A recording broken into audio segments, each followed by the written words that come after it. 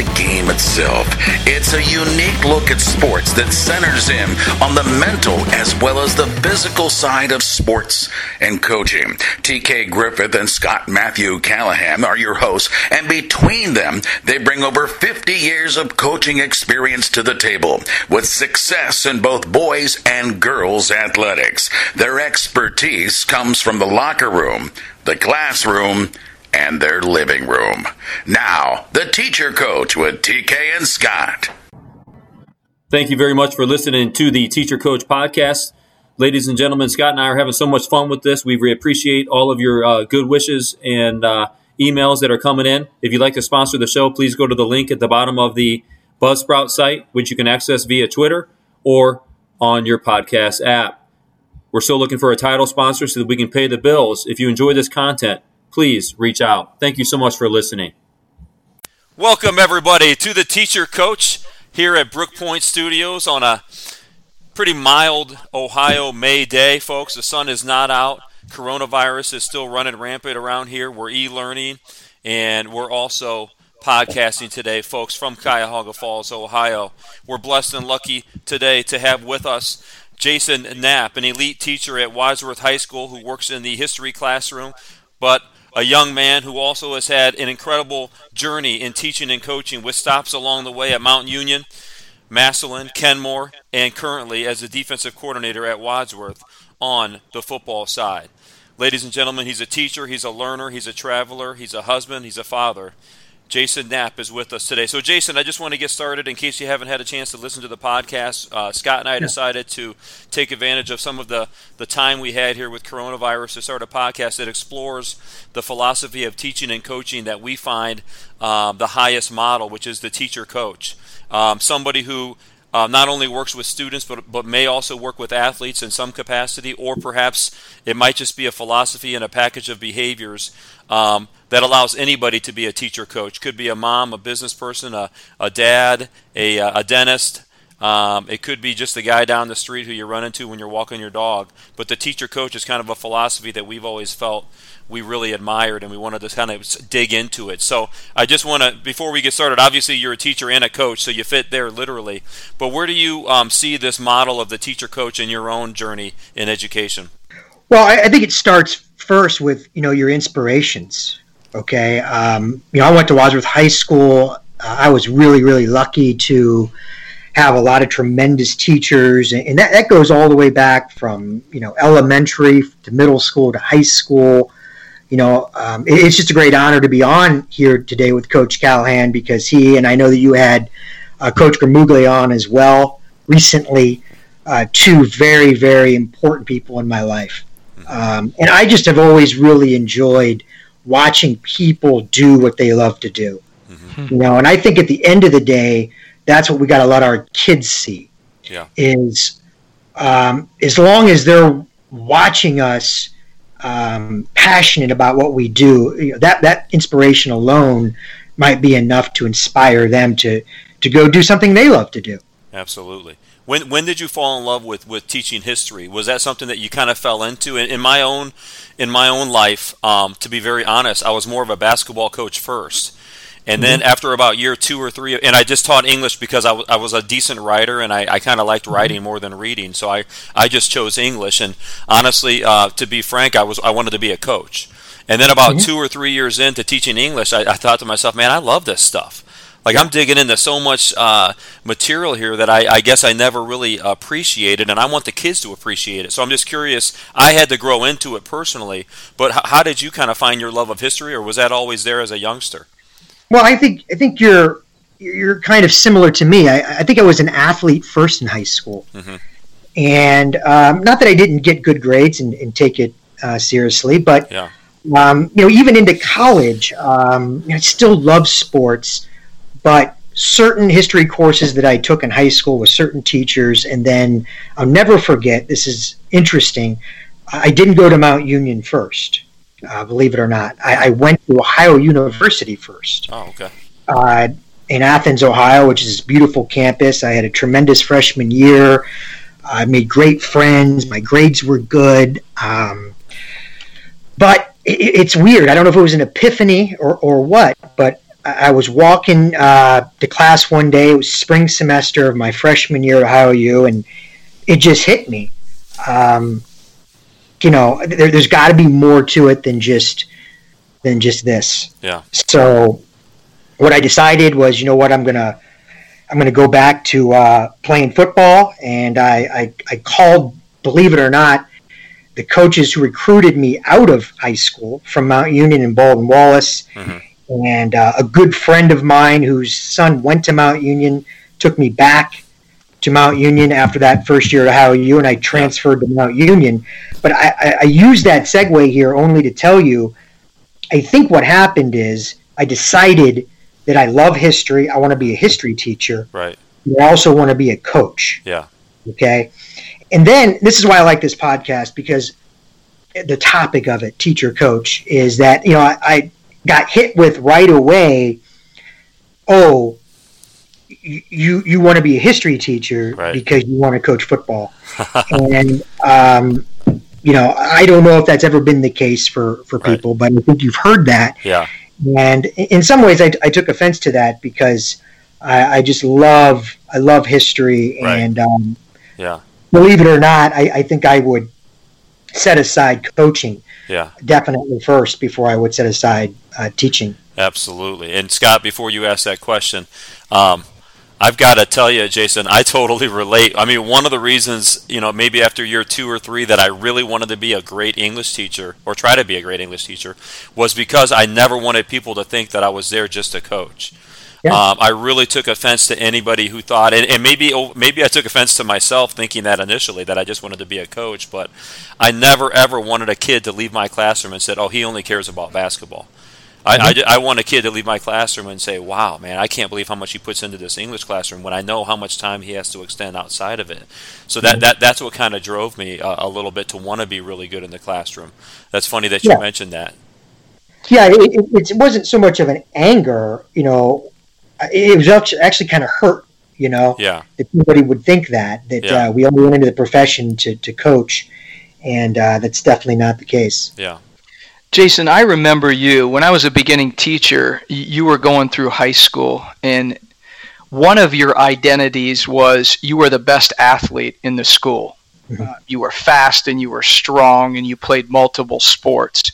How did you identify with yourself when you were in high school so that you weren't stereotyped in a particular manner?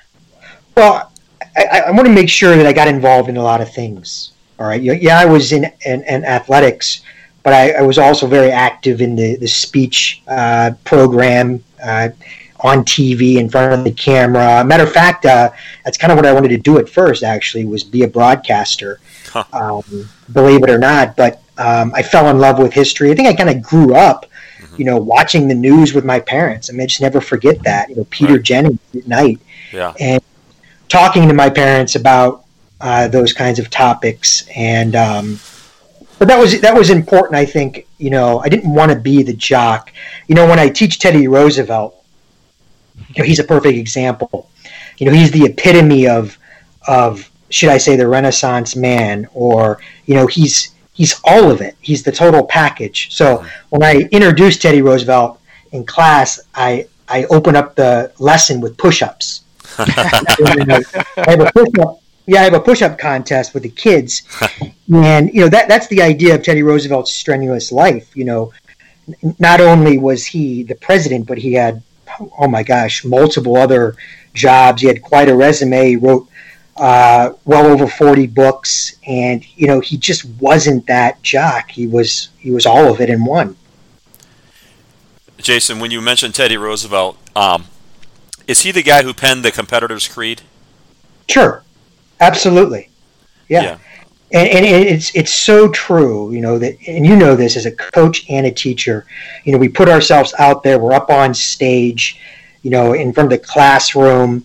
It's amazing if you actually ever add that up, 20 years of 5 or 6 classes a day, 179 times, right? Right. A year, and just how many times you're up on stage. And then, of course, on the floor in front of everybody coaching basketball. I mean, you understand this. Yeah. It's very easy to criticize what we do.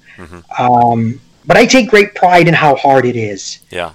I think, believe it or not, that during this pandemic, a lot of people have mentioned, the importance of teaching and coaching. No question. Absolutely. So, Jason, I want to go back to OU. Did you feel, were you there for athletic reasons? Did you get a scholarship? I did not. Okay. I was only recruited by Division III schools. Okay. I did go visit Mount Union and Bowdoin Wallace and Allegheny, but I had some knee surgeries. Yeah. Like 2 my senior year, and I just thought I was done. But like I said, ultimately I wasn't done. Right. When you had that epiphany, at OU, what was it, to get back into athletics and go to a smaller school where you could play, or was there something superficial about OU that you just weren't digging? No, that's kind of the interesting part of this. Is I loved Ohio U, and I just said to myself, though, I didn't want to graduate 4 years and just say this is all that I did. Right. Believe it or not, I wanted to say that I played college athletics. I could put it on my resume. Yeah. I felt that it would benefit me too to become a coach, to have that experience. Okay. So you wanted. So you went to Mount Union, and I'm curious, what did you gather from that experience, from the teachers and coaches that you encountered, that kind of resonates today? And I know you're going to miss some people, because obviously when we go to college, there are so many people who influence us. But I'm just curious what you kind of got out of that small college experience from the teachers and coaches who were a part of your life. I was directly recruited by Don Montgomery. Okay, now Don Montgomery was a defensive coordinator at Mount Union. He was also the wrestling coach. Wow. He also taught classes, although a lot of Division III coaches, they teach as well. Right. And I'll just never forget sitting in his office when he was recruiting me, and the intensity in his face and his eyes. Yeah. And we just connected. Yeah. I don't mean that in a funny way. I think it's really important that guys find other guys that they just can have some fellowship with right away, immediately. Yeah. Well, here's the great thing about Don Montgomery is just last week he called me, and I think about him a lot, right?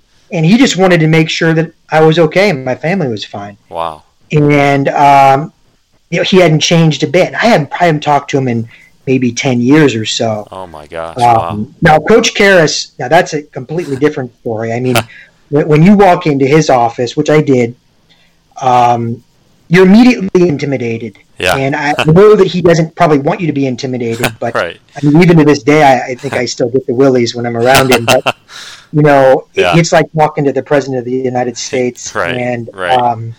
Those two as a team were so important to the beginnings of that dynasty. Right. I'm curious about Don Montgomery, because that's not a name that being a distance away from Mount Union and not being in the area during that time. I'm curious what his style was as a coach, on the field. Well, yeah, Don was I think the players' coach, the emotional coach, which I think everybody loved about him. Yeah. Not afraid to show his emotion. Yeah. But Coach Karras, on the other hand, was, should I say, more of the, like I said earlier, kind of the president of the whole operation. Right. And they just, I think, wore those two hats perfectly. Yeah. Jason, arguably Larry Karras is the most successful college football coach of all time. And he has more disciples in college football and in professional football than anybody right now, from Matt Campbell at Iowa State to Jason Candle at Toledo. What are 2 or 3 things that you learned from Coach Karras that you still use today as both a teacher and a coach? I shared this story with somebody the other day. I can remember my first year at Mount Union. My grades were, it was tough adjusting to college sports and athletics. It's just a lot. And, they weren't terrible. But he had saw my parents at a game, and he had mentioned to them that, he wanted my grades to be improved. And it was like the first thing he said to them. First of all, how did he know my grades? I mean, we had like 100-some kids on the team. And then I got them up the second semester, and that summer he wrote me a written letter about how proud he was of me and getting my grades up. Wow.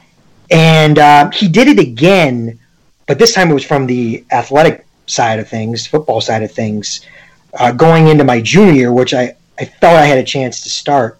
I wasn't sure. Yeah. You kind of wait your turn at Mount Union.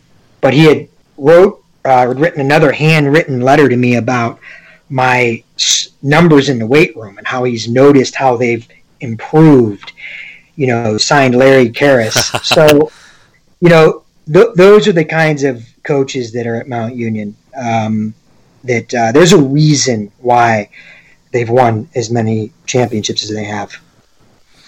Jason, one of my favorite stories about you as it relates to Coach Karras is the first time you got to step on the field and return a kickoff. Can you kind of relay that story to us? Well, yeah, I was excited.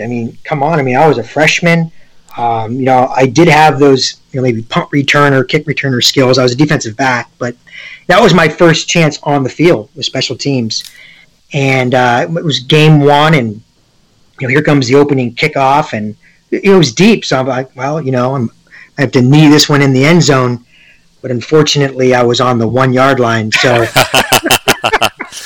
and I'll just never forget coming over to the sideline. You didn't yell and scream, and he just told me, he's like, it's really not not good to be, to start our opening drive on the 1 yard line. But I'll say this: I didn't return any kicks though ever again. Yeah, that was it. Yep. So, Jason, before we get into your journey a little bit, which we've already started, but I want to take a break from your journey.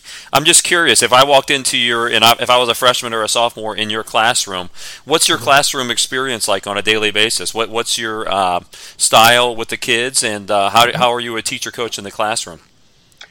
Well, I think I'm still pretty much a direct style of teaching, although I try hard to do more, interactive type things. Yeah. But I still feel my comfort level, and when I'm at my best, is up there just explaining things and telling stories and all of those things, which I think history still demands. Yeah. Without a question. But I think a lot of consistency. Yeah. I think the kids know that we're going to go from bell to bell. Right. Without a doubt. Yeah. And I think they're going to know too that I care. Yeah. And the idea that what we're doing in history class really is important. Right. And what I mean by that is, I really feel that we're solving problems for the future. Yeah. I think that, if we think that they're all going to go into history one day and become history teachers, that's ridiculous. But what they're going to do is they're going to become leaders. Right. And in critical situations like right now. Yeah. And they're going to use the lessons right. that we've learned. And I don't go with the cliche that history repeats itself. Mm-hmm. I don't think it does. I think people do, though. Right. And I think behaviors do. Right.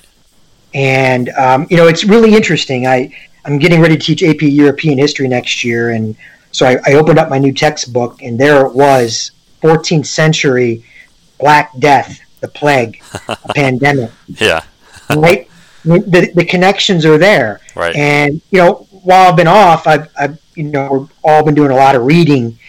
So, the books I picked up No Ordinary Time, which is from 1940 to 45. It's the story of Franklin Roosevelt and Eleanor Roosevelt. Right. And what they went through in those 5 years in World War II together. It's absolutely incredible.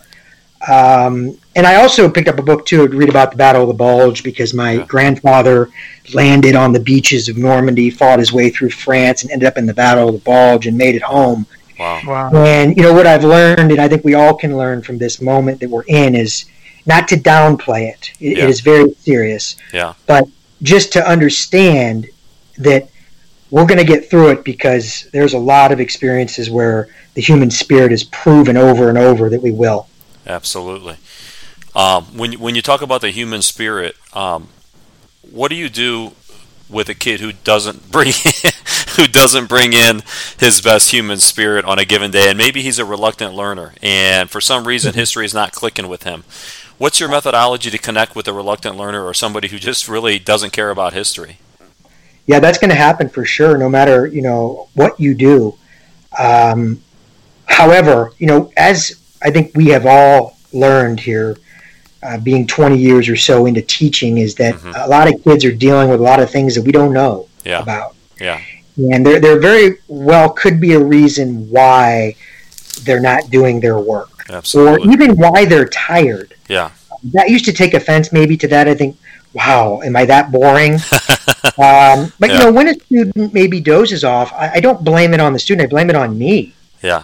I got to become more engaging, and I also need maybe to find out why he or she is so tired and not into it. So, that kind of process, I think, needs to happen. Right. Jason, you said two things about your teaching: bell to bell and consistency. And those are so important, because I think kids, especially at the high school level, but at every level, but we're high school teachers, the three of us, they want two things. They want to know what to expect. They don't like to be surprised in a negative or threatening way. And so they want that consistency. But they also want discipline, because they don't maybe know how to articulate that. But that's the best environment that provides safety and then encouragement and success. So I lead up with all that, Jason. What are 2 or 3 things you like to do to either start a class period or end a class period so that your kids know what to expect? Well, I always start with what I call the big question, okay? And, the idea is, first of all, I think the question has to be engaging. And even sometimes a bit weird and a bit strange. But by the end of the period, if they can walk out of that class and down the hallway and somebody, hey, what did you learn in Mr. Knapp's class today? Well, we learned this, right? I mean, it was the answer to the big question. Right. Or maybe their answer. Yeah. That's the other point here, Coach, is that in history, it's really not always about the answers. It's simply about the questions. Yeah. Okay, and I've told my kids, if you walk out of history class sometimes confused, then maybe I've done my job. Yeah. I mean, there's a lot of topics in history that we don't know the answers to. Yeah. But I guess what I would end with too with this, coaches, is that for some of these kids, this will be the only history class they ever take in their entire life. Wow.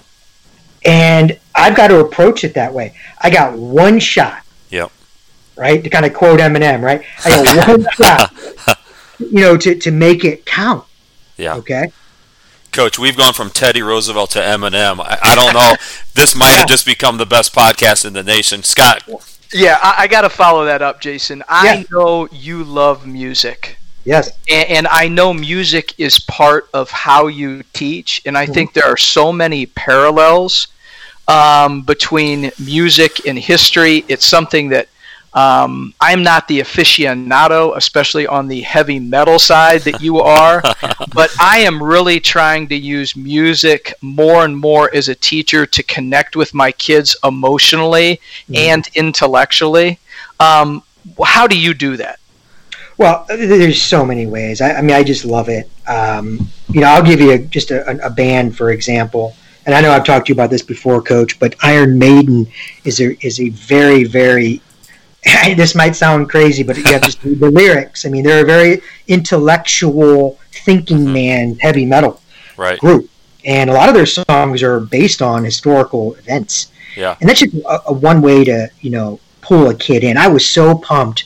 Well, before we went on the quarantine, I had a student. He's in a band, which I love.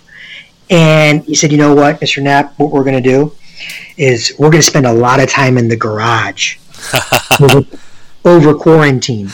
And he had lyrics all written out, and they were historically based. And I'm like, oh my gosh, this is awesome. Yeah. But to be able to connect on that level, I mean, I'm 45 now, but I read their T-shirts and I research the music and make sure I can talk pop culture. Right. Right. I'm glad you brought that up, Jason. I also integrate music into my classroom a lot. In fact, I bring a guitar in and I sing a couple songs very poorly because I'm not much of a vocalist. But The Circle Game by Joni Mitchell, I think, really connects with Catcher in the Rye at the end when the narrator is on the Carousel, and then I have an original called Lots of Changes Now. Lots of Changes Now. Holy cow, cow, cow. Wow, wow, Yeah. wow, wow, wow. I would play it for you guys, but I don't want to go there. However, it's fun to bring the guitar in. And Rob Yanko, a history teacher at Hoban, kind of showed me the courage to do that. Now, he's much more gifted musically than I am, but Rob has a whole repertoire of things that he does with his guitar. Rob is 74 years old. He's my dad's age. My dad has passed away, and he's still going strong in the history classroom at Hoban. But before I leave music, and maybe this is a good time to bring this up when Coach Cal steps away here. When I teach the Scarlet Letter, Jason, I want to share this with you. There's not a name. When somebody is a woman who is in a relationship with a man and she's not married to that man, we call that a mistress. But we don't have a great name in society for the male figure who is perpetrating this. So in the Scarlet Letter, I refer to Dimsdale as the Mr. Okay? And when I refer to Dimsdale as the Mr. I show a Mr. video or two. Carrie Aleso is one of them. And the lead singer of Mr. is Scott Callahan's twin. And so when Scott was our girls basketball coach, and when I had Scott's players in my room, and I showed them this Mr. video, and I equated that with Scarlet Letter, man, they just loved it. Because if you've ever watched that, I guarantee Broken Wings and Carrie Aleso, it's Scott Callahan. Love the 1980s. Yeah. Love it. Talking Heads and Rush also are very deep to dig into. But let's get back to your journey here. Sure. So from Mount Union, you want to become a teacher and a coach, and you learn so much from Don Montgomery and Larry Karras. And then what's your first step after Mount Union? Well, again, this is another connection back to teacher, I should say. One of my head coaches in high school was Ron Jones. Well, he was the principal when I came out of Mount Union. And I had applied to a lot of schools around the area. I was really interested in going to Jackson, had some interviews lined up. And, well, Coach Jones called me and said, you need to put your resume in here, and we need to talk. And before you know it, I got the job at Wadsworth. So, I don't know. It's just because he was my football coach. I had him as a math teacher. Okay. Again, he might have looked at the Mount Union connection, but I think he knew me, and I think Wadsworth's been known for that, to hire back people that they know and trust and those kinds of things. So when I got there, I started to work for Greg Dennison, which was an absolute great coach to start my career with. Okay. Coach Dennison has had great success, and I just learned so much from him. And so I spent, probably a good 7-8 years with Coach Dennison. Okay. Yeah. And then after being with Coach Dennison, well, first of all, when you first came back to Wadsworth to teach, was that a little bit of a surreal experience? I know I also came back to my own high school at Hoban, and those first few years were so fun in a way and scary in a way, but also kind of like coming back home, but from a different vantage point. How was it for you coming back home? It was actually, it's strange at first because your teachers now are your colleagues, right? So, do I call him Scott, or do I call him Mr. Callahan or Coach? Right. I think I just stuck with Coach. Yeah. Right. But just to I think then make friendships with the people that inspired you. So it's just so neat that way. So no, it was a great transition. Yeah. So with Coach Dennison, what role did you have on the field, and how was Coach Dennison a teacher coach? Well, Coach Dennison's just a fantastic teacher. The one thing I learned about Coach Dennison is how to simplify things, and I think we all know that's the absolute philosophy of coaching and teaching, is how of simplification. And he was just so clear in the way he taught things, and of course, on the football field, discipline was his number one. Yeah. Our staff was very disciplined. Yeah. I'd coached both sides. We didn't two-platoon it, so that was another helpful thing. I had to learn both offense and defense. Yeah. He also gave me the coordinating of the special teams. Okay. We got some responsibility there. Awesome. So then what was your next stop after coaching at Wadsworth for 7 or 8 years? But I'm assuming you remained teaching at Wadsworth this whole time. I have. Okay. I did. And then your next venture in coaching was? Well, my good friend who I played football with at Mount Union, Jason Hall, Okay. Became the head coach at Massillon. Wow. And he, talked me into coming down there. Didn't really have to talk me into it too much. I just always wanted to experience Massillon, and it was just a great, great experience. One of the best decisions I ever made, because I also then met another staff full of really good coaches. Right. And then you learn more philosophies, more schemes. Right. Coached for a great defensive coordinator, Steve Kovacs, and just had a ball down there. Jason, what is one or two things you learned from Coach Hall? I know Jason, and his intensity and his competitive spirit are just unreal. And then how would you describe the Massillon mystique? Well, first of all, I think to be the head coach at Massillon, it takes a very special person. And the amount of work and hours that need to be put in and what's expected. And I think Jason just handled that so well. He's just so tough. Like, you can't be a coach there if you're not tough. Yeah. And you'll be able to handle the criticism, but also be able to handle all the hype and all the fun that's around it. And I just can't explain what they've got there, the Massillon McKinley week and just how much that town loves football. But me, I love football, and I love being around that kind of hype. It's just so neat. Right. And you guys made a run one year when you were there, didn't you? Yeah, we got to the Final Four. We got beat by Glenville. Okay, and of course, that was a time when they just had tremendous players. Yeah. Tremendous players. But I just always respect the Massillon players, too. They just play so hard, and they all understand the importance of it. I mean, they just been waiting on that dream to play there, which is very cool. Which then you can kind of hopefully take this culture back, right? And, share it with other people. I'm curious because I love learning new things in coaching, and I'm always trying to grow. What new schemes or, I guess, ways of coaching did you pick up at Massillon from some of their assistants that perhaps you didn't get at Mount Union, or was different than Coach Dennison's style? And because everybody's different, I'm not saying it's better, but it was different. Yeah. I mean, for our football coaches out there, I mean, we ran a 50 defense for Coach Dennison, right? So when I got down to Massillon, we were more of a 3-4 hybrid. And, I learned a lot more coverage schemes. I worked with a great secondary coach here, Dan Hackenbrack. He's still there. Played for Nick Saban at Michigan State. Wow. And just learned the Nick Saban family of coverages. I mean, if you know anything about Nick Saban, he is the absolute guru of secondary play. Okay. Well, there I got to talk to actually somebody who played for him. Wow. And so that was just invaluable. Yeah. Was that tough commuting from a teaching job at Wadsworth to Massillon? Yeah, it was. And let's remember, I had 3 kids under the age of 3.5 at the time. Oh, boy. And, and that kind of is a segue to the next position. It's strange how things happen, Right. I wasn't sure I was going to go back because I just didn't know if I could put the time in with the drive and so forth.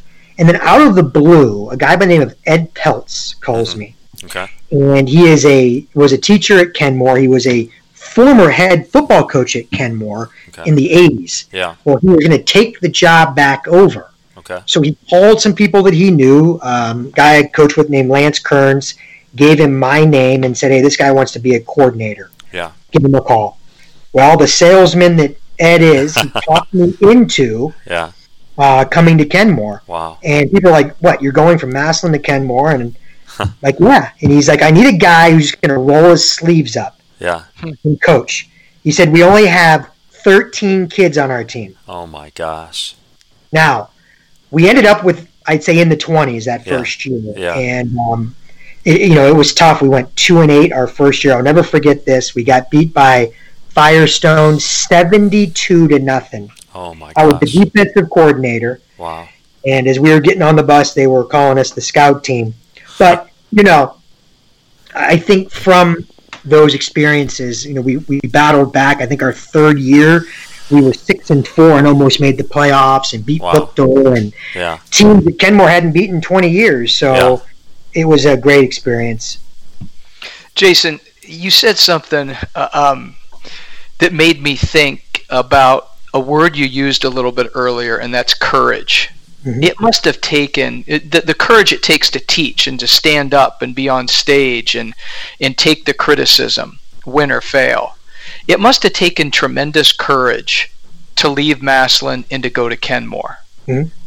Yeah. Because everybody's telling you, that's professionally, that doesn't seem like the next step. Yeah. So why did you do it? Because I really believed it was the next step.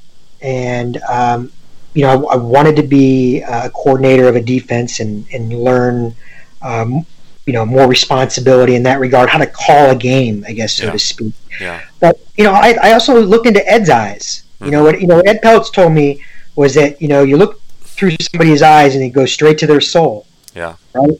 And he's a guy I wanted to work with. He's a guy I wanted to go to Kenmore and make changes. And that was as rewarding as Massillon or any job I've ever had is what we did at Kenmore. And, I miss the kids. Yeah. To kind of explain my situation at Kenmore, I was a defense coordinator for 3 years, and I became the head coach my 4th year. Okay. And I was only the head coach for 1 year. Okay. And to be very honest with you, I haven't told a lot of people this, but I kind of fired myself. Yeah. And what I mean by that is I just didn't think I could do the job teaching in the building. Yeah. And that was a job, they needed a football coach that could be in the building with them all day long. Right. And I had decided to come back to Wadsworth, but yeah. I do miss the kids there, and I still see them. Matter of fact, I go shop in Farallon, and I'll see them, and when kids hug you and tell you how much they love you, that's what we do. Yeah. Jason, what are some victories that you experienced as a head coach at Kenmore? And I'm not talking about on the scoreboard, because I know you won games and you upset some people that year, and there were a lot of on-field successes. But what about off the field? Well, I'm from Wadsworth, right? I'm from a suburb, and to understand how other maybe urban schools and the problems that they have and have to overcome, it just gave me great perspective. Yeah. That was a victory in itself. Right. And helping some of these kids, I had to, drive a lot of kids home at night and, just talking to them in the car and, talking about, their future. Yeah. And, we had some kids that went on to play college football. Right. We had one go to Akron U and have a nice career, and those are the victories. Right. Jason, how did you have to change, or did you not change in the way that you interacted with a Wadsworth athlete who's from the suburbs? I'm also from the suburbs. I grew up in Stowe, although I went to Hoban. And then Massillon, which I think is a mixture. It's on the edge of being a suburb. It's somewhat of a city, but it's not quite a city like Akron is. And then you come into the urban environment.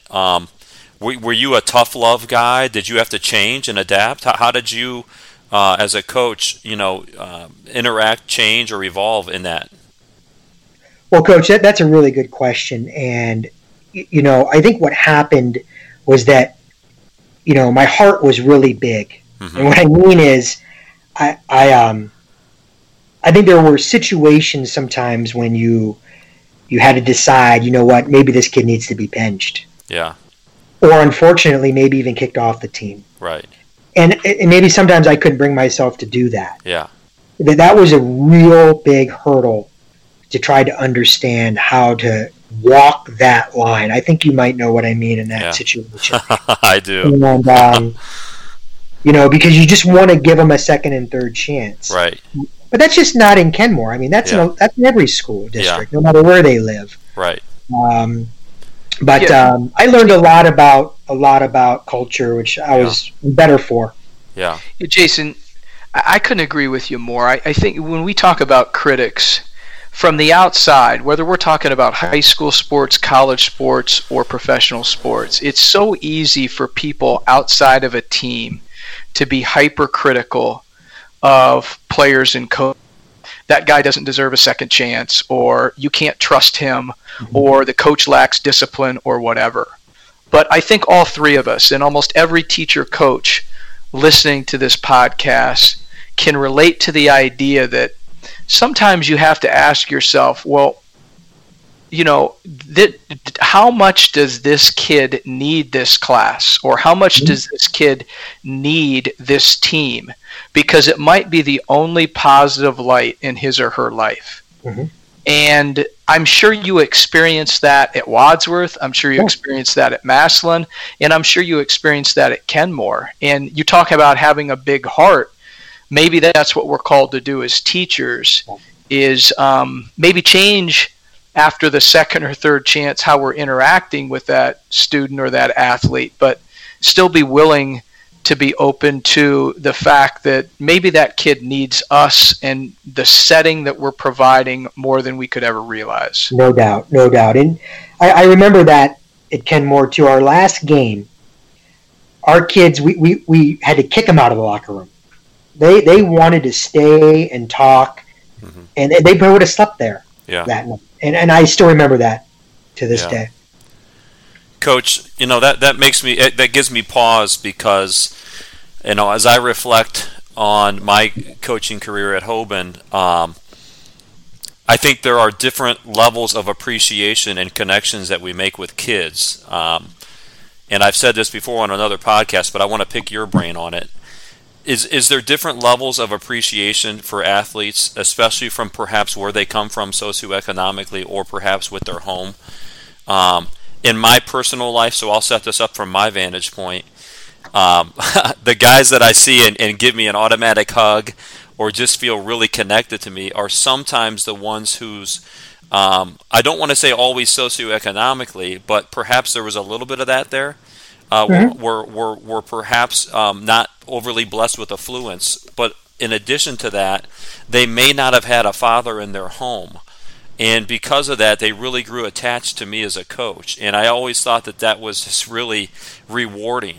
In fact, it almost makes me want to, at some point later in my career, although Hoban has a lot of diversity in many different shapes and ways, perhaps go to a Kenmore, because there is something about that just seems rewarding that you may or may not have that opportunity to do if you're out in, let's say, a Cleveland suburb, so that we can stay away from the Akron area. Let's say if we're in Gates Mills, you might not connect as well. I'm just curious, what was your experience as far as the appreciation from different levels of athletes that you interact with?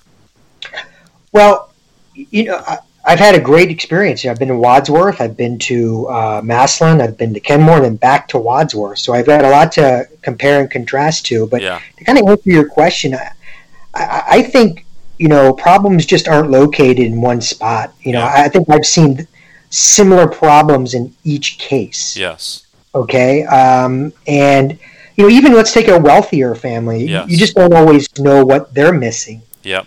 Possibly. Right. And, that's why I just pray that, we have our season this year, because it's so much more than just, the money that the athletic department brings in. Correct. That's all we talk about is, oh my gosh, right?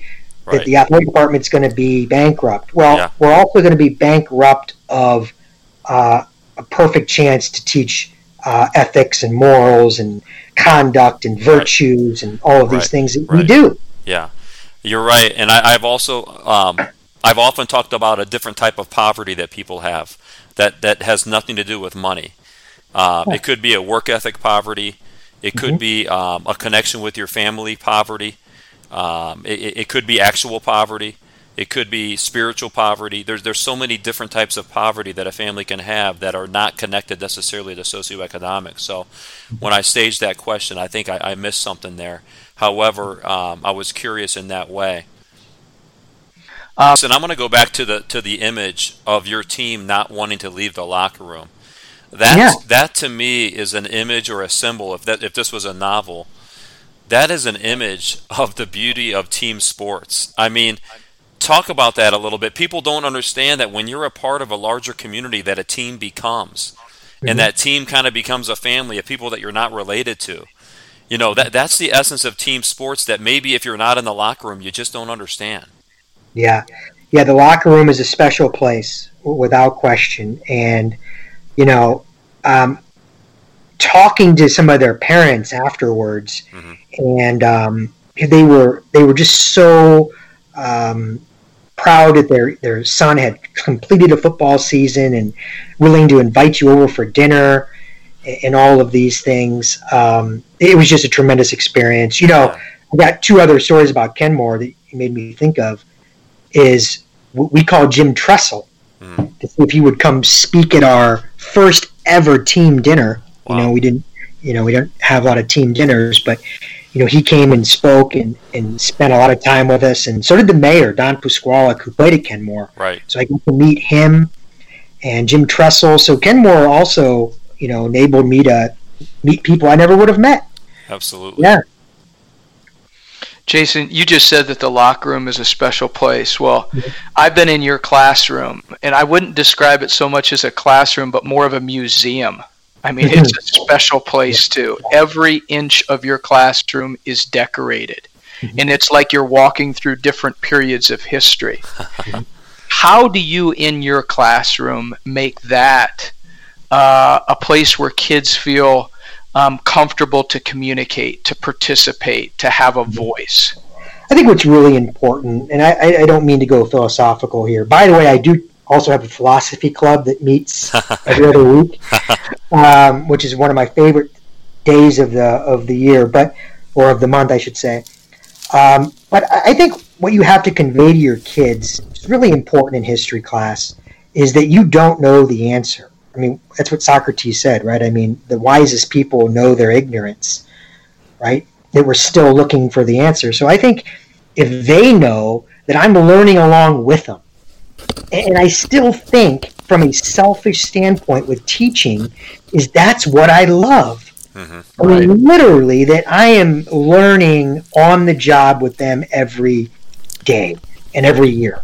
Absolutely. Maybe they see that. I don't know. I hope they do. Yeah. I hope they do.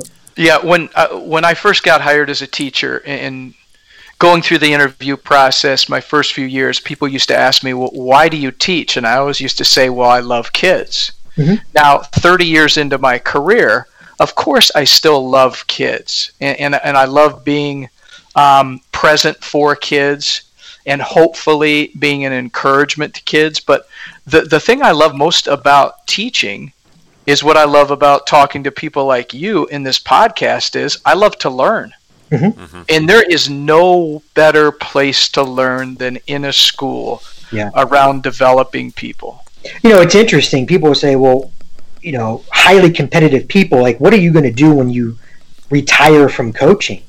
Well, my problem is, what am I going to do when I retire from teaching?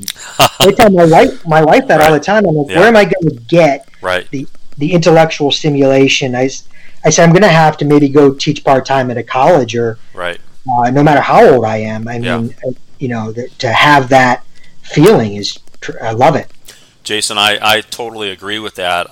I've often said, I could give up the coaching and it would be a little bit of a hole, but I could never give up the teaching.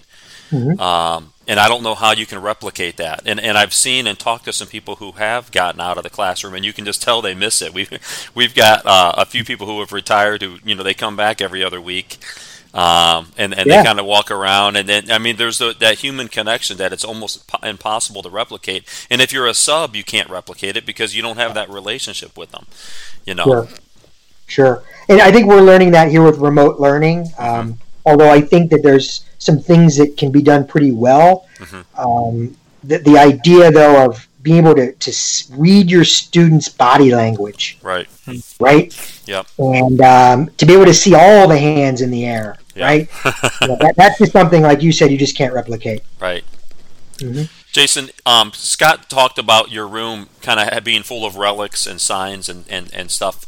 My classroom is probably a messier version of that, but I love signs and I love quotes from novels and all kinds of stuff. Mm-hmm. And to me, I guess they have like really, they have a deep amount of meaning and value to me. I get attached sometimes to objects or ideas or signs or memories. What in your classroom might the listener not know about that kind of speaks to you and you have a connection with that's a sign or a relic or whatnot?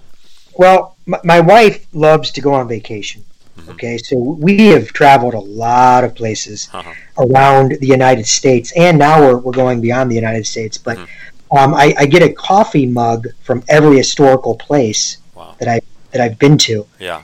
And it's just fun to talk about it with the kids, and I have a map with all our places we've been. Yeah. And things like that. But people would say, "Oh, you got too much stuff in your room," but you just never know what's going to catch the eye of a student. Right.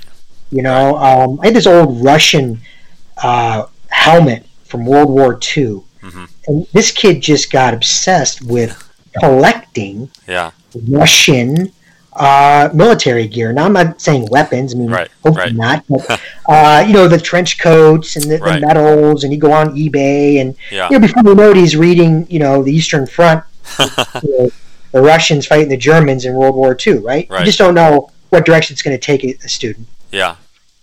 Jason, you mentioned your wife.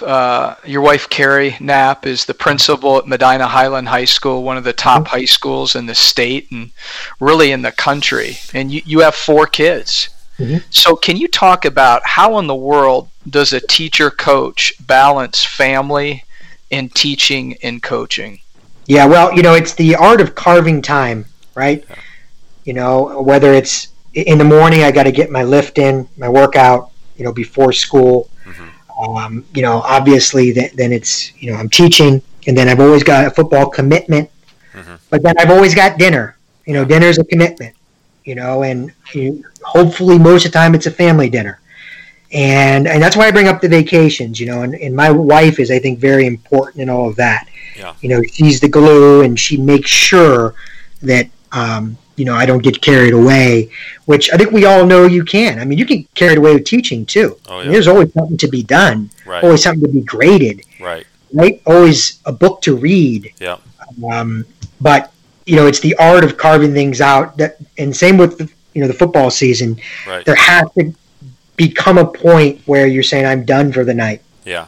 I'm done for tonight, and it's hard to do. Yeah. Yeah, Jason, I've coached football before, and I know that, I think I put in a lot of time as a basketball coach, but football, just maybe the condensed nature of the season, the way the schedule works out. Yep. Football coaches are so routine-oriented. They do the same thing on Monday, and they do the same thing every Tuesday and Wednesday throughout the week. And you literally could be watching film at practice or prepping for a game 20 to 22 hours a day. How do you work smart as a football coach? Well, you look at our staff now, and I, by the way, I coach for Coach Justin Todd now, who's just a tremendous football coach and one of the best coaches I've ever been around. And, he's got this incredible energy, more energy maybe than anybody I've ever met. And he'll put more hours in than anybody, but the way he crafts our schedule is he always has in mind, family time. And, he's family oriented. And, we're constantly, this is interesting, our off-season meetings are how can we spend less time? Right? Like, Coach, you just said, how do you work smarter? Yeah. It's a constant battle. Right. And not only that, I think you're actually a better coach for it too, because we all need a brain break and come back fresh. Right.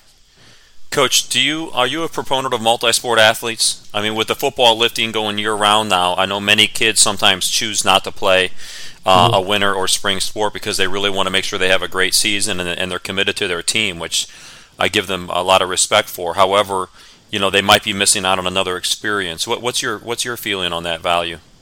Well, this is something I feel really, really strongly about, and I think we're all around the same age, and I think we all remember when we played everything. Yeah. And I just wish it was that way. Yeah. An award I think we should give in high school. Yeah. And we should give the 3-sport award. Right. Like, if you played 3 sports throughout your high school career, I think it needs to be rewarded. Yeah. There's got to be an incentive to get back to this. Right. I think we all know how much better our players are when they play other sports. Yeah. However, I do know they are pulled in so many directions now. Yeah. Yeah, a lot of which is out of my control. Yeah. Whether it be their summer teams or the teams, I guess, that aren't involved in the high school. Right. And I'm sure you guys maybe have had a podcast, or if not, will talk about that conundrum. Yeah. What is the future with high school sports in regards to, and this is in no way saying anything bad about these organizations, AAU, right, the summer baseball, the off-season wrestling. How do we handle that? It's just so tough, and I wish kids did it all. I really do. I feel like there's a lot of perceived pressure from society that if they specialize, they're going to have a better chance of getting a college scholarship, and it's really a farce. Yeah, it's a farce because very few are going to get a Division I scholarship, and if they do get a Division I scholarship, the parents probably have already spent $50,000 to $100,000, maybe $200,000 on this journey of getting there. Whereas, in my ideal head or world, I feel like at those small schools, like maybe a Rootstown or a Garrettsville, or maybe even a Manchester, there's still that athlete who plays all three sports. And when I think about athletes who play all three sports, I think of Latroy Lewis at Hoban. He was football, basketball, and then in the spring he would go run track, which I was amazed at, that he would go run track. And I always thought, I remember his junior or senior year, he was going to not play basketball because he was headed to Tennessee for football. And it was picture day, and he didn't show up. And I literally found him in the school. We had a come to Jesus meeting that was a little bit heated, and I kind of just dragged him by his earlobe down to the picture for basketball, and then he stuck with us after that. He then ran track one more time, lettered 12 times, I think, in his Hoban experience, and fast forward, he probably wasn't really a Tennessee recruit naturally, but he ended up fitting in there, and it's a great story because he ended up playing NFL football for about 2 years, and he's still playing XFL football, but I always thought that his intangibles put him over the top because he was willing to give back to his school, and there aren't many kids who want to do that anymore. And I thought that set him apart, that intangible quality. Yeah, I mean, I guess what I mean too is, what happened to the marginal player? I mean, that's okay. Like, let's say I'm not on the starting five. Right. Maybe I'm not even a starter. Yeah. What just happened to, the football players? You know what? I'm going to go play basketball because I want to be on the team. I'll sit on the end of the bench and I'll be a part of the team and help in practice. And I just miss that. And I mean, I'm not saying they're not there, but I don't think it's what it used to be in that regard. Yeah, I think that's so true. And I think as teachers and coaches, it's so important for us to recognize that quote-unquote marginal player. Mm-hmm. To me, playing freshman basketball and JV basketball for people of my age, that was like a rite of passage. It was understood we were going to do it. Some of the best memories and experiences of my life. And when I was a varsity athlete, I wasn't a standout in my class, but I'll always remember my head coach telling me, it was after a game. We had won a big game on the road in the league. We were at Green High School in the locker room. And it was my junior year. It had put us in first place. And I can remember my head coach, Dave Slacky, coming up to me. And he knew I was upset. Not that just because I hadn't played very much. Sure. Yeah. And he still took the time to tell me. He said, he used to call me Scoob, and he said, I'll never forget this. Yeah. I was putting on my tie, which I didn't tie very well, and he said, Scoob, you keep your head up because you're going to be a great coach someday. Yep. Wow. Yep. And I mean, that was, that was 35 years ago. Right. And it's those kinds of kids, like you said, Jason, whether and TK has talked about this in our podcast. A lot of people discourage us from keeping that senior or even that junior who might not be in your starting 6, 7, 8. Mm-hmm. In football, maybe not one of your top, 22 to 35 guys. Right. But it's those guys maybe towards the end of the bench or the middle of the bench that maybe we're giving them something that they'll never forget, and it'll change their life forever. Sure. Absolutely. Yeah, it saddens me sometimes. I know this coronavirus has made a few people reach out to me, actually, and student athletes, one in particular, and just mentioned that he really wishes he would have played basketball last year, because you just don't know. I guess we can't take things for granted, and if you can be a part of something and you're good enough to contribute in some way, shape, or form, even if it be in practice, heck, why not do it? But Jason, I want to get back to where we are now before we wrap up. How do you enjoy being the defensive coordinator at Wadsworth, and how did your Kenmore experience make you a better coach as the D coordinator? Did you like calling your own game? Yeah, I mean, there are some adjustments, coming into the Suburban League, especially when the Suburban League changed, and there's a kind of a bigger side and a smaller side, and obviously the competition. Yeah. So there's a kind of a learning curve. But, Coach Todd is really hands-off when it comes to the defense, and which has allowed us to be very, very creative as a defensive staff. Now, he does come in the room, and boy, when he does, it's a good thing, because, he's also been a defensive coordinator, and he obviously just adds to the conversation and gives us more and more tips. But I think that's one of the great characteristics of a good head coach, is somebody who trusts and gives responsibility to his staff. Yeah, and he's allowed me to do that, and I'm so thankful. He lets me be myself. Yeah, and we've just worked very, very well together. Right, very, very happy to be working for him. Jason, what's something that you do as a coach now, 20 years into coaching, very different from when you were a first through fifth year coach? Well, I'm able to watch the game evolve. Early 2000s, there's still two running backs in the backfield. Right, and you had some good quarterbacks, but not like you do now. Yeah. Right now it's a fast-paced game. Now it's tempo. Now it's 5 receivers. How are you going to handle all of these athletes on the field? The game's in space. Yeah. Right. The game is sped up. Right. Yeah. So defense of that kind of offense now is very challenging. Yeah. But that's kind of what I love about it. Mm-hmm.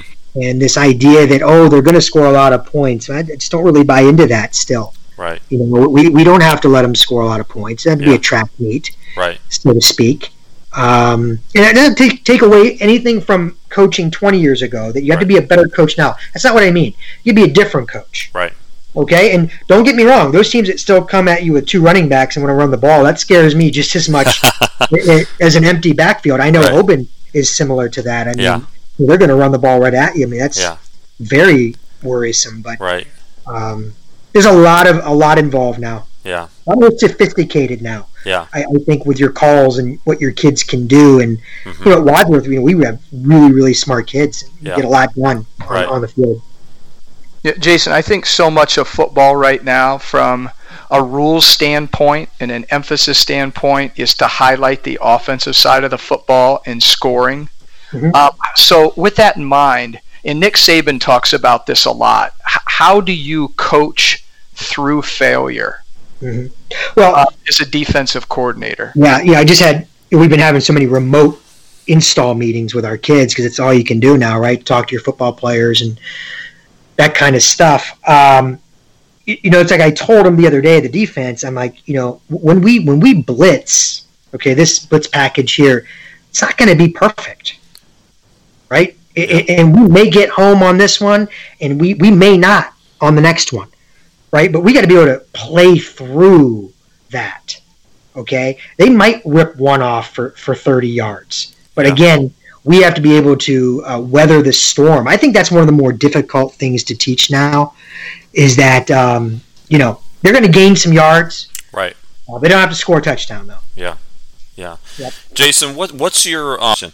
We've had some coaches on the podcast tell us that the best coaches are kind of Jekyll and Hyde. You've talked about consistency in the classroom. Is Coach Knapp a different guy on the football field than he is in the classroom? I would hope not. You know what I make sure that I do, and I'm not saying that this is the way to do it, but I never bring up coaching in the classroom. Mm-hmm. And I would like the kids to walk out of there not knowing that I coach football. Right. Well, I'm sure they do. Yeah. But it's never the topic. Yeah. Okay. However, I do think there are times when they work together. Here's what I mean. If your football players know Mm-hmm. that you teach like you coach, Yeah. they're going to respect you more as a coach. Yeah. I just really believe that. Yeah. That your authority is going to be that much better. Like if you're in the classroom and you're not serious and you're joking around, and then you're going to come to football practice and then try to be serious. Right. I don't know how that would work. Right. Like, Right. You don't care about history, but you care a lot about football. Yeah. I mean, that's inconsistent, Right. right? You don't dress nicely, Yeah. right? Or let's say you dress nice for class, but then Yeah. you look like crap at practice. I mean, Yeah. It all goes together, I think, Yeah. right? So you're a man of consistency even on the field. How will you address an athlete who's not doing what you want them to do? Well, I think that's changed too over the years, and I think that happens as you get older. Right. I do think sometimes back to some of the ways I handled some players in the past, or even kids in my class, Yeah. where I may have lost my temper, Yeah. and I wish that I wouldn't have. Yeah. Yeah. Okay, but here's what I do know too, is that we're not perfect. Yep. We're not perfect teachers, we're not perfect coaches, and by all means, education is never going to be perfect, Right. and either is sports. Yep. And I think it's time that we understand that. Yeah. Like, don't expect the football season to be perfect. Right. What did Lou Holt say? You're going to have 3 crises a year, Yeah. right? Yep. And I just think everybody wants perfection from everybody and everything all of the time. Right. And it's not going to be that way. Just like your players aren't going to be perfect. Right. Like, what did Coach G tell me once, Coach Gramuglia? Don't put all your stock in a 15-year-old kid. I mean, Right. he's going to make a mistake. Yeah.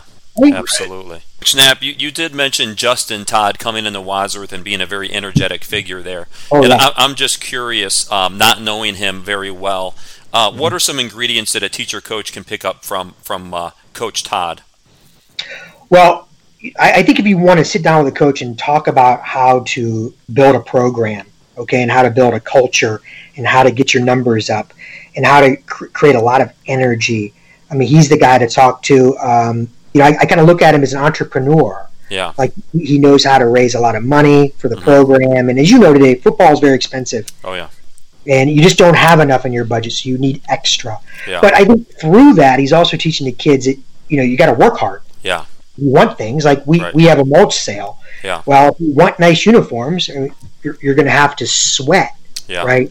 That idea that, football gets everything. Yeah. I just never really understood that. I don't Yeah. mean to get on a pedestal here. Sure. But I just always felt that football is a lot what you earn. Yeah. A lot of sports. I don't think sports get anything. I think it's Yeah. you get what you earn. Right.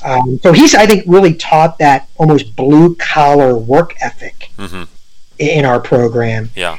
And I've just learned so much from him from top to bottom. Yeah. Oh, yeah, he's fantastic. Jason, to wrap up my end of it, when I think of you, I think of energy and emotion and toughness and work ethic. But I also think of you as a lifelong learner. Why don't you share with us, from a teacher and a coach's perspective, you said you're 45 years old.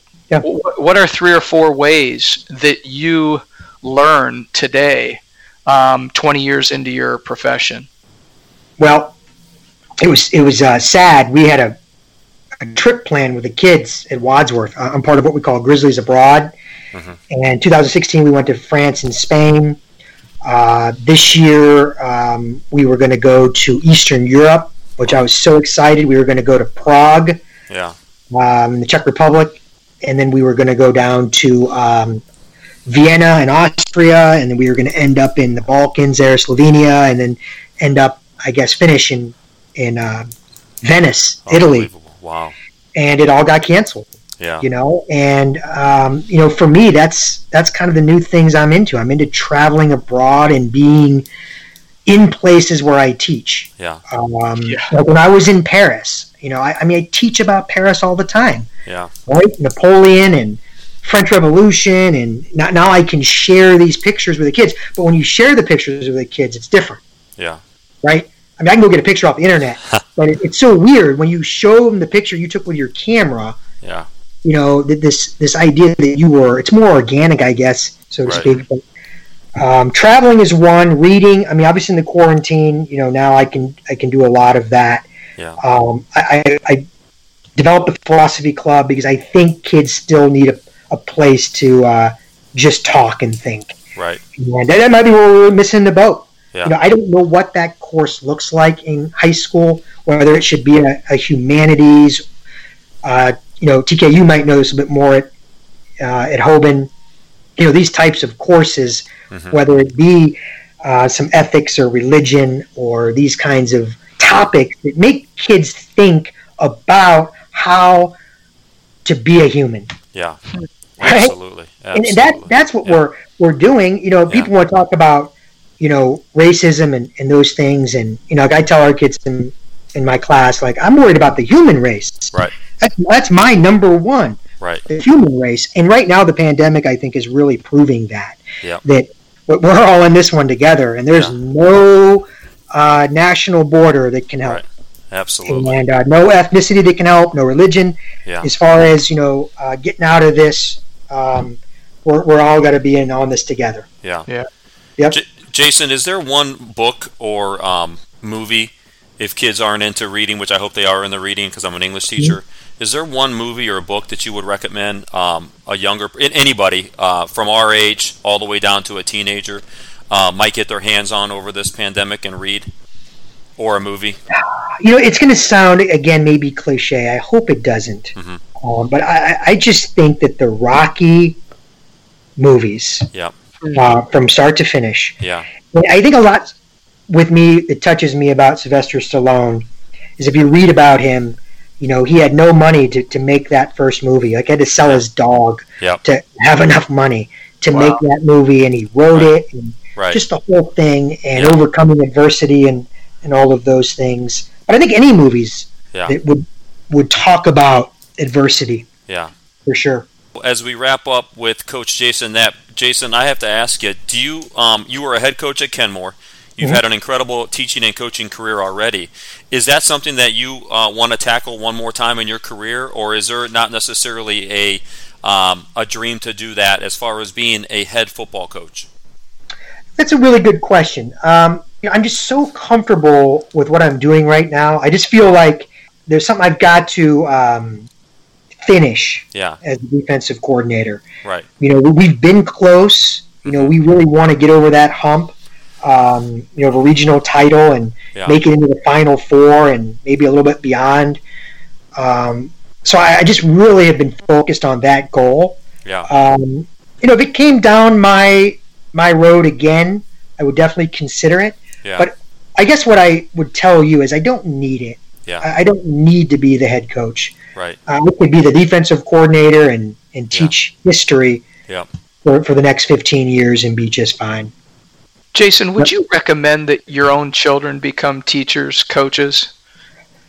I would hope, and I would be so proud if they did. If they don't, that's fine too. But I just think it's such a rewarding and pleasurable life. And that's what I would tell people, I guess, at the end of this podcast is just the pleasure that it brings in so many different ways. If you have to be on purpose all the time, every single day, and that is tiring. There's no doubt about that. Yeah. If you're going to bring it every day, there's not enough coffee, right? You got to dig deep. And Coach, you know this, right? Oh, yeah. There's nothing I like better than teaching 8th period on a Friday before a football game. Yeah. And it just kind of gets me ready. Like, I got to dig deep. Doesn't it drive you crazy? Here's what drives me crazy as a teacher. One of the many things. When people complain about Mondays. Yeah. I try to emphasize in my class every day that Mondays are my favorite day of the week. Yep. Sure. And even if I don't believe it, Even if something's not going right, I try to make Mondays the best time of the week for my students. And then you talk about Fridays. We always talk about finishing what you start on Fridays. And, you get 2 days off on Saturday and Sunday from regular schooling. So Friday ought to be our best day. There ought to be the most energy and spirit in our school collectively on Fridays. Yeah, thank God it's Monday, right? Time to grind. Exactly. Yep. Well, Jason, thank you so much for spending your time with us here. I want to wrap up with this image of Rocky Balboa, because what I have a sense of is that you truly have the eye of the tiger that it takes to be a phenomenal teacher and coach. Somebody who made that decision as a youngster. So I think spiritually it was in you through serendipity or through some sort of sign that came to you when you were at OU that you had more left to give to the game, and you wanted to kind of utilize those experiences in your own life after college when you went to Mount Union. But one of the things about Rocky that I think is pretty cool, it's when he runs those steps, kind of like you've run those steps. I mean, your journey at Massillon and at Kenmore, I mean, those are pretty big steps to take, and then the steps to come back to Wadsworth. But he actually runs 72 stone steps that lead up to the entrance of the Philadelphia Museum of Art, and that kind of reminds me of your coffee mugs that are in your classroom, where upon your travels you bring back those relics for your students to see and to talk about and to connect with. And whether it's a Russian helmet or maybe it's a Rocky Balboa poster, whatever it may be, I think Coach Jason Knapp certainly has the eye of the tiger, and I can't wait to go to a Wadsworth football game next year because I'm going to look at it from a whole different vantage point, ladies and gentlemen.